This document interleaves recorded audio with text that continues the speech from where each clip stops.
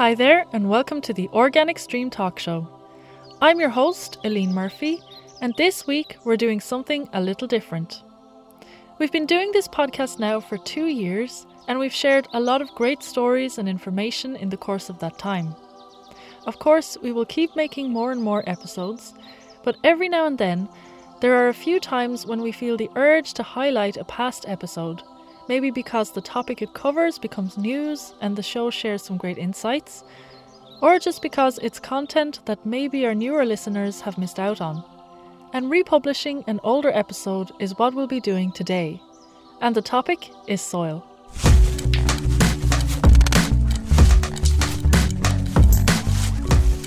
Now, we all know it was the International Year of Soils last year, and this really helped to bring an awareness to the importance of soil conservation around the world, and a lot of discussions and initiatives were started as well. A big outcome for the International Year of Soils is that our soils are now explicitly mentioned in the UN's Sustainable Development Goals for the first time. And importantly, the FAO's report, Status of the World's Soils Resources, was published by the Intergovernmental Technical Panel on Soils just after World Soil Day in 2015. This is the first report ever to evaluate soil health globally, which in itself is pretty extraordinary. But the findings themselves are sobering as well. The majority of the world's soil resources are only in fair, poor or very poor condition, and 33% of land is moderately to highly degraded due to the erosion, salinization, compaction, acidification and chemical pollution of soils. So there is much still to be done. And here at the Organic Stream, we have had some phenomenal guests come on the show to talk about soil health and exactly what needs to be done to conserve our soils, either on a practical level with sustainable agricultural techniques, or with a focus on the policy making and political aspects of the topic. I think with all the progress that's been made in the last year, it's time to revisit some of these older episodes and get a fresh take.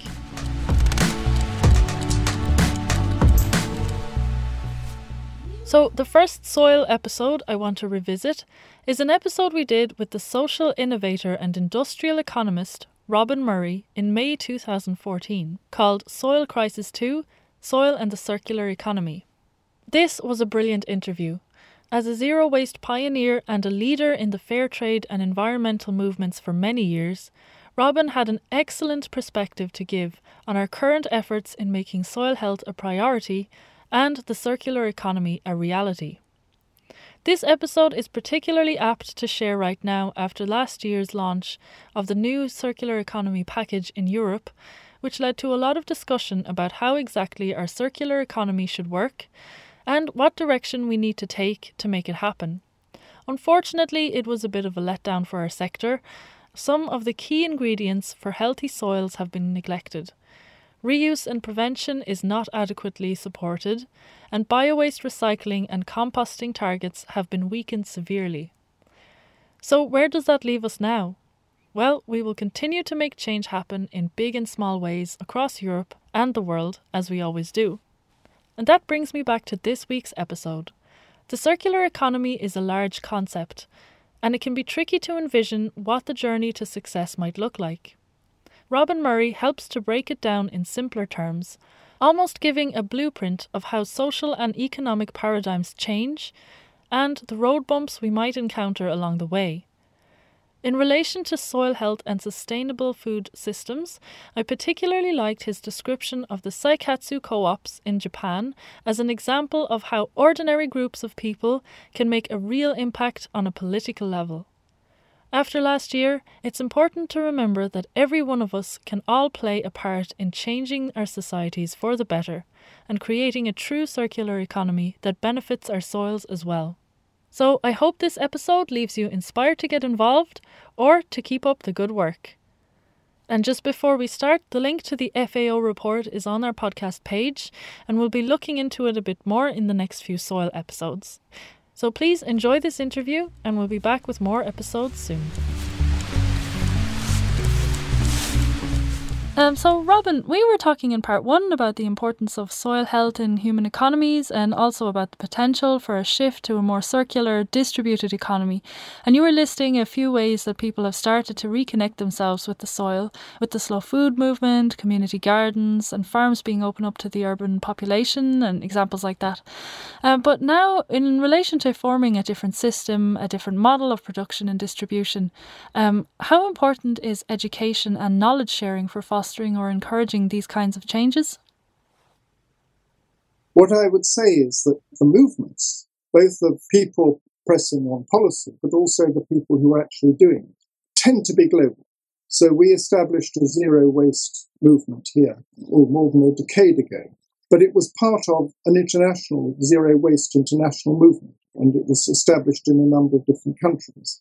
And the internet has allowed a wide sharing of practices. And in the arguments in this country, the experiences of Canada, of Australia, let alone elsewhere, have been very influential in saying, look, this actually happens.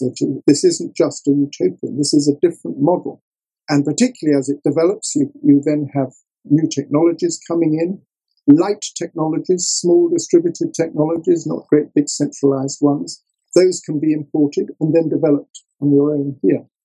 So I think there's a continuous process of self-education, but one which is within a collective. If you look at organic farming, it is social knowledge. People are not privatizing this knowledge. They are sharing. And of course, this is what farming, when we grew up, this is what happened. People would discuss particular problems. We had believe it or not, an actual farmers' discussion group my father used to go to, where people would come, I think once a month, from these hill farms and to discuss common problems.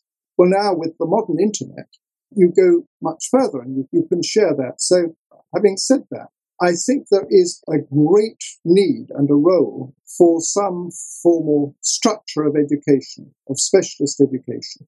We've all, I think, many countries have inherited this on the agricultural side. And in America, that's very important. Those colleges have been absolutely central. And changing the approaches in those colleges or opening up those colleges to these new systems is an important part.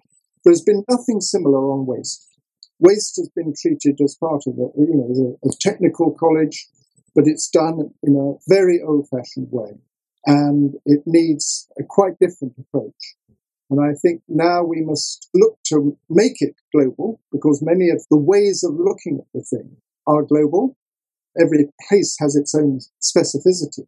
But I think this is where this new development, extraordinary development of massive online open courses, which is now taking place, which are free, but which you can also then link into local discussion groups all taking these courses with 5 million students in them. If one replicated that in terms of soils, in terms of waste, I'm going to call it nutrient management in relation to bio-waste, then I think that knowledge is absolutely central. Distributed knowledge is central. And I think probably this is going to be the key to a major change in the way in which we both think about our agriculture and think about reconnecting it up. I'm very glad you said that, because that's the whole idea behind compoststory.org. And I agree as well that in terms of waste and nutrient management, we really need to start working together and finding connections between groups of people all around the world. From the work that we're doing, we've come across so many different stories of people and groups doing unique and really interesting work. One of the examples which I found particularly inspiring in our work has been in Japan, where it started in the 1960s, but really gathered in the 1970s, was a movement led by women, almost entirely by women. And they had become concerned because there had been a range of food scares, particularly around milk, and the quality of milk and its impact for their children. It was children that led the concern. And so what they did is they said, look, we're not going to buy our milk from the supermarkets and so on. We will go out and we will find farmers who we can talk to about how they produce their milk, and we can ask them to produce organic milk. This was in the 60s. and we will then find a way of bringing it directly to us. So they started with milk, and then they expanded other, mainly food items to begin with. And they were one of the very early developers of box schemes. And because quite a few of them, I suspect, before they were married, worked in these Japanese factories, which were all electronic and not perhaps in the 60s, but certainly later in the 70s and 80s, very well managed. They established this box scheme whereby the producers who they picked out and who they partnered with, on a Tuesday, as it were, would bring what had been ordered to a central collecting point. They'd all work as mums. They'd go in there and they would sort the boxes out, and then they would distribute them to their own households. They organized themselves in groups of 6 to 10 households, which were called HAN, H-A-N. Now, this idea, which I've been involved in some box schemes, but my word, this is brilliantly done. And they now, in the Saikatsu co-ops, they now have 330,000 households in their schemes. 330,000. And they've reached right back to the farmers so that they completely sidestep the supermarkets. And they're doing it much more cheaply. So some of the supermarkets are going out of business. And what they do is they take one product after another, they study it, they do the testing, and they then work with the farmers on standards, and they jointly discuss why some standards are more difficult than others, and then they open it out and say, does anyone have any ideas about what this farmer's problems have, etc. So they act as almost crowd intelligence on this. And what has happened is that they've raised their aim is explicitly to show that these higher standards are possible, and then press politically for these to be adopted nationally. And so they've formed little local political parties, and they have a large number of local councillors who then press for these things within their local council to change the standards, and then they combine and press it nationally. This has changed both the food economy in terms of farming and its quality, but it also has changed the way in which food is thought about and then used and cooked in the home. And I think this is a model of how the soil economy and the human economy have been brought back together. That's fascinating. That's really amazing. So essentially these communities have just bypassed the middleman and gone straight to the source, taking control of distribution and being directly involved with the producers. That's really cool. And do you think this model or this co-op model should be replicated then, or would it be the main way to go forward in the future? Well, I think that is one way. I think we should all say to ourselves, right, what can we do about this? You quickly find that there are other people doing about it, and some are better at it than others. But the Japanese, what is amazing, the Saikatsu had started in 1972. So what is that? That's 42 years. They are still enormously strong. They've kept the principles very much to the center. Whenever they have problems, they discuss it openly, and they put, in terms of cooperatives, it's a very important point. What they've tried to do is always to retain the sense that you're in control of the thing and you're not just voting for people to do it for you.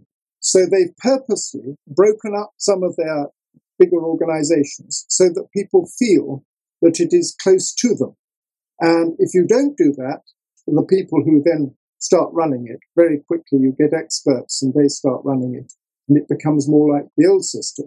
Now this model, and recently in South Korea, they've been copying the Japanese one, and they, within 15 years, have got 4 major food cooperative systems linking farmers and consumers. They've now got over 500,000 people in those, almost from a standing start. But it's led in, as the Japanese put it, it's not just how to get nice food, it is how to live a different life, how not to be what I think they call the robotic consumer. But the role of a human being is not to be a robot and to be at the play of advertising and so on. It is to take this under your own control and think about it and participate in it, because that is what actually creating life is about. That approach. So it's not just the co-op. The co-op is an aspect of this. It is about a whole approach to the way we live our lives in whatever we're doing. Yeah, that's incredible. And I can easily imagine that such a co-op system, since there's such a link between the households and the farms, that could work to ensure that the household organic materials, like food scraps and so on, would be properly disposed of and brought back to the farm for composting, because the consumers then would definitely understand the need for having a clean stream of organic materials for composters. Yes. But then, as a larger social movement, and we talked about the ways governments are sometimes slow to react to this kind of thing in part one, but when it comes to transitioning our current paradigm or economy into a circular economy, do you see any other opportunities or ways to build a movement so that it can move up to the government level and make real impact, perhaps? Well, I mean, the political issue, I was referring to it in the way in which new paradigms are introduced. And I think the first thing is it's not done just from the top. It's usually top down and bottom up going on at the same time. And in our kind of cultures, you have to have people who have some kind of connection to this and some experience of it, which is why I mentioned gardening and getting people involved. Means that they become interested in the new way of thinking. It's almost like speaking a language. One of the things we found in recycling is that if you introduce a scheme of boxes for recycling, that the interest in the environment, which in one borough of London was at about 23% before the scheme started, after people started recycling, within a year, it had gone up to something like 68%. And what that taught me was that then people have a reason not to screen out difficult things. If there's nothing you can do about something, then you prefer, these terrible events in Sudan, for example. If you had a brother or sister working there, you'd be extremely interested. But otherwise, it's somewhere far away, and there's so many of these things going on. You've got to live a life. Now, in the environment, if you can be actively involved in a way which fits in with life, then you become more open to this. And then you're interested. And if someone stands up and says, I believe X, Y, and Z, you think, yes. I think the same is true of soil. That the more people are involved, either in gardening or a community garden or whatever it would be, the more open they would be. And then you've got to have the social movements who actually are kind of barefoot producers and experts, and barefoot experts, people whose life is this, and about thinking about it and explaining it and being the people to animate a movement. So you've got that. And out of that, incidentally, if you look at it in the long term, because we have to, then out of this, some people will say, well, why don't I ever go for the local council? And some might even say, why don't I go for parliament? That you're growing the crop like that. At the same time, any social movement, will then link in with universities, will link in with specialists, who themselves may be worried. That I don't personally know people who spend their lives on soils, but I am sure many of them have real worries and think, oh, how am I going to influence this? And oh, my word. So they become part of it. And you then can reach out to ministers, particularly if we have this wider sense of representation, particularly if there are events or constituencies which mean that people have to listen. This is what politicians have to do, particularly if they can be represented. Then the politician is open to these different expertises, because there's always contesting expertise. So it's partly a question of expertise, and it's partly a question of, as it were, what is the political punch behind it? And you can never do it just with one or the other.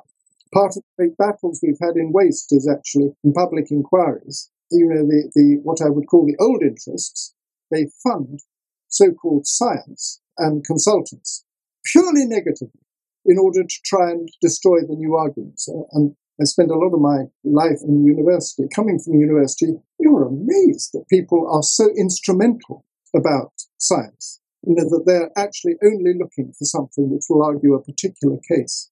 And has been revealed on many things. Lead is a very good example. It took 40 years to get lead finally banned from petrol. But, what was then revealed, it happens in drug companies as well, which is people who are financed, you don't have to prove anything, just disprove whatever the argument is that they're opposing. So there is that part of the battle, and therefore people who are informed and who are able to relate to the new movement and the new paradigm, but also with the expertise necessary to that, they are part of the important mixture. Yeah, that's definitely true, because there are a lot of interests at play here. And as you say, not all of them fight fairly. So that is definitely a challenge and leads to my next question now, which is about the challenges that might crop up. We've talked a lot about campaigning and policies, and with your wealth of experience, I'm sure you're well aware of the roadblocks that can crop up along the way. Can you tell me about what kind of roadblocks are in our way? And is it something we can overcome easily, or is there still a way to go? Well, I think that there are many roadblocks along the way. One of them, if you work at all levels of government, will be financial. Namely, the treasurer comes along and says, no, we're not going to have that. We've got no money. That is a very constant. And particularly when you're early on in a new disruptive technology, how to deal with this fact.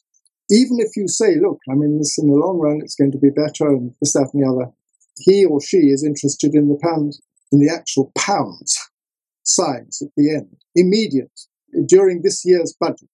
So that will always be a factor.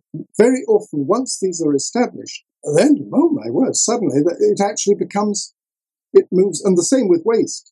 When we started off, it was more expensive to do our systems. But once we'd adopted here the Italian system, which was based on food waste collection first, and then followed by the others, and then you needn't have so much residual waste collection.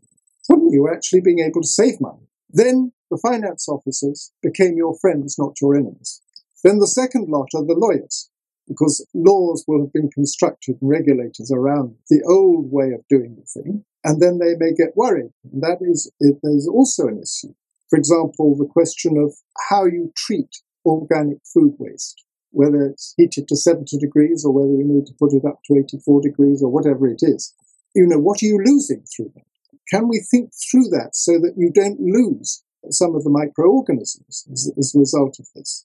What is going to be the effect of these? How does that come in? Well, the regulators just say, well, that's what it is. And so those negative forces come in. You have to be able to think through positively, that is an issue. How do we deal with that issue? Then you have the interests, which may be both professional interests, that's how we've always done it, or that's how we've always organized it as well.